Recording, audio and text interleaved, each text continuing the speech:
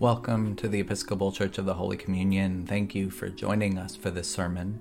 You can find all of our sermons at holycommunion.net and our Facebook, YouTube, and podcast channels. Consider hitting like or subscribe. Consider sharing this sermon with others.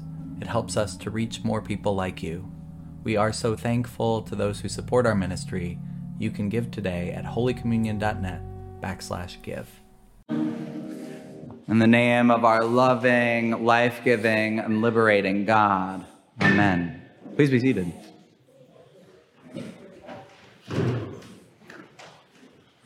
Under the dome of a tiny 12th century mosque, near the top of the Mount of Olives, there is a footprint in the rock. And legend tells us that this is the last footprint on earth of the one that Muslims call the Prophet Isa, the one that we call Jesus. And standing in that little tiny mosque, you can hear the bells from the nearby Greek Orthodox monastery. It's called Viri Galilee, or in English, Men of Galilee, as in the line that we just heard from the book of Acts, Galileans, why are you standing here looking toward heaven?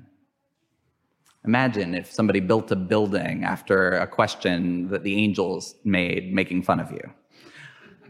And one can imagine the disciples gesturing to the sky. Didn't you just see? Jesus lifted off. Of course we're standing here looking up toward heaven. The end of Jesus' story is a very strange ending, isn't it? There's a story that Bishop Jack Spong was once talking with the cosmologist Carl Sagan. And Carl Sagan did some quick math in his head and said, well, even if Jesus kept accelerating and reached the speed of light, he's not yet left the Milky Way. He's somewhere inside our galaxy. It's a strange ending to the story of Jesus' life on earth. Jesus is risen from the dead, then he rises off to the heavens. It's odd, but there's a footprint on the Mount of Olives, so what are you going to do? To understand the Ascension, I think you need to consider the view from the Mount of Olives. And you need to go back to an earlier story from the same hill in the 21st chapter of Luke. Acts is the second volume of the Gospel of Luke. In that 21st chapter, the disciples are standing admiring the stones of the temple, their size and beauty and decoration. And the theologian James Allison argues that this story in Luke 21 and its correlates in the other Gospels, Mark and Matthew, that they tell a critical moment if you're going to understand this Jesus of Nazareth that we claim to follow. And Allison says that the temple was built to be an object of desire. The stones were meant to impress, to evoke desire. And that word desire with James Allison is a very important and powerful one because he's a follower of a French philosopher named René Girard. And René Girard's primary contribution to philosophy is something called mimetic theory. And mimetic has the same root as the word mime. Basically, Girard taught that we borrow our desires from others. We learn to want what we want by watching others want. And it's a whole theory about how humans come into conflict with one another, how our deep psyches operate. We learn to want by watching others want. We learn to desire by watching others desire, mimetic theory. And Allison's a follower of that line of thought. And he says that the temple was designed to be a center of desire. Herod the Great massively expanded the temple in the years just before Jesus was born, doubling its size. Herod fancied himself a modern-day Solomon, and he rebuilt the temple as one of the largest building projects in the first century. He wanted you to want that temple. Herod's temple spoke of power. The stones are massive. You can still see some of them today. They're some of the largest building blocks ever hewn. And the courts would have been visible for miles around, especially from up there on the Mount of Olives, where you look down into the complex. Thousands of pilgrims streamed into the temple to perform sacrifice, to celebrate the high holy days, and to perform exchange, and they came from the world around. And so it's little wonder that those disciples marveled at the stones, at the decoration. Allison says underneath all their admiration is a basic human desire. They believe they are walking with the Messiah, the anointed one, the liberator of Israel. And as they admire those stones, they are imagining themselves standing within the gates of that temple, that glorious temple. The kingdom has been restored to Israel. Jesus has expelled the Roman occupiers. He has come to rule, and his followers will have power in that powerful building. Jesus interrupts that expectation, that desire, in Luke 21. You know what he says. The days will come when not one of those stones will be left upon another. All will be thrown down. Don't desire that seat of power. Don't put your energy there. The temple is not the point. Jesus tells them the temple is not the point. It's a dangerous thing for a religious leader to say inside a beautifully renovated, expensive new church. Though perhaps we have a little bit of an edge, because in a few minutes when the service is over, I'm going to ask as many of you as can to stay here, and we're going to rearrange the whole space. We've gotten rid of some of our sacred ways of thinking of architecture, right? But there's still this difficulty. Still, I'm telling you, the temple is not the point. That's Jesus. Don't bother admiring the stones of the temple. They're about to be torn apart. When we want to cling to symbols of status, when we want to control systems of belief, when we attach too closely to a particular leader or a brand, Jesus says, let go. Which brings us back to today's story. As the story of the Ascension opens, the disciples are there on the Mount of Olives with Jesus, and they ask, when are you going to restore the kingdom? Those disciples haven't moved very far past that earlier chapter, have they? They're still wondering, when are we getting our seats of power? Another theologian, Willie Jennings, likes to point out that the disciples, if they got what they had asked for, would have received a tiny amount of worldly power.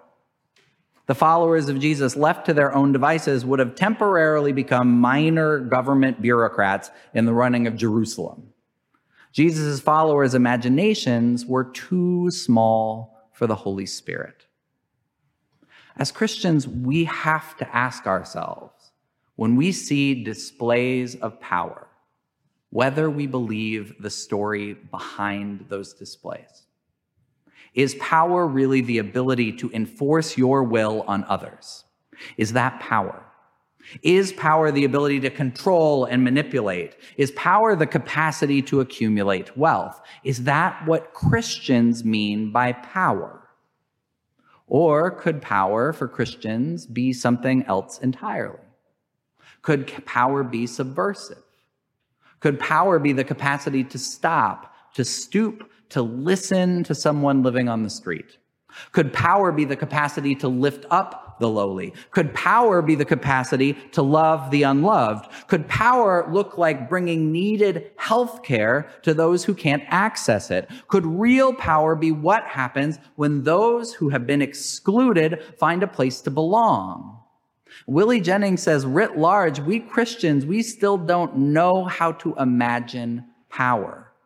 We're still too busy admiring the so-called temples of power. And we risk missing what the Spirit is offering. So how do we learn to attend to the Spirit? Well, first, some of us are going to have to tear some things down. Okay, so as long as we're introducing 20th century French philosophical terms like mimetic theory, I'm going to do one more. And the term comes from the philosopher Jacques Derrida. And it's a good term when we talk about the destruction of the temple, because Derrida's term is deconstruction. And Derrida uses deconstruction to talk about dismantling the old systems and structures of meaning in our world. And the term is all the rage these days on TikTok, especially among folks who call themselves post-evangelicals.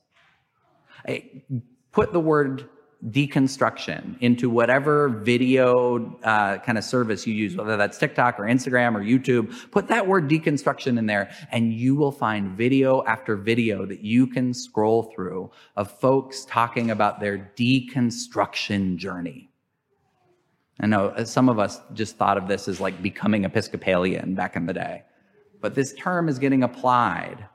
Usually it means that they've let go of fundamentalist beliefs, literal readings of scripture, patriarchal understandings of gender, homophobia, racism, whiteness, party affiliation. If you're on a deconstruction journey, if you are sorting out which pieces might fit into a new arrangement of faith, know that you're on a journey with the Spirit. Keep searching among the rubble. And as long as you are deconstructing old beliefs, I think Jesus would ask you, deconstruct the systems of desire as well. If you've left a church behind, maybe stop following their social media posts, let go of critiquing the leaders, and stop listening to the sermons with rage. Also, don't let your energy get sucked into a news cycle about politicians spewing hatred and division in the name of faith. Don't let your emotions get caught up in the games of power being played there. Even if you find yourself testifying in a hearing with these folks or marching in a protest, you can be free from the status games. And throughout the civil rights era, Dr. King, he preached something pretty radical about the treatment of his so-called enemies. And Dr. King said that he was working not just for his own freedom, not just to free Black people from oppression, but to free white people from racism as well. You've got to love your enemies, he said. That wasn't original to him, that's Jesus. And King knew the desire for power doesn't just hurt those who end up on the bottom of the ladder. It hurts those at the top as well. Top-down power dehumanizes the powerless and the powerful. It's why it's kind of tricky, this ascension, because it's often depicted in troubling directional ways. We still live in such a top-down world, such a hierarchical society. So sometimes it's inconvenient that we believe that Jesus ascended up. We sing all sorts of hymns about him being on high to reign. And that's, I say, inconvenient because ascension is not about exaltation, I would argue. Ascension is not about exaltation, but escape. I want to read for you the collect for Ascension Day. And collect is that prayer that we pray at the beginning of the service. The Feast of the Ascension was on Thursday.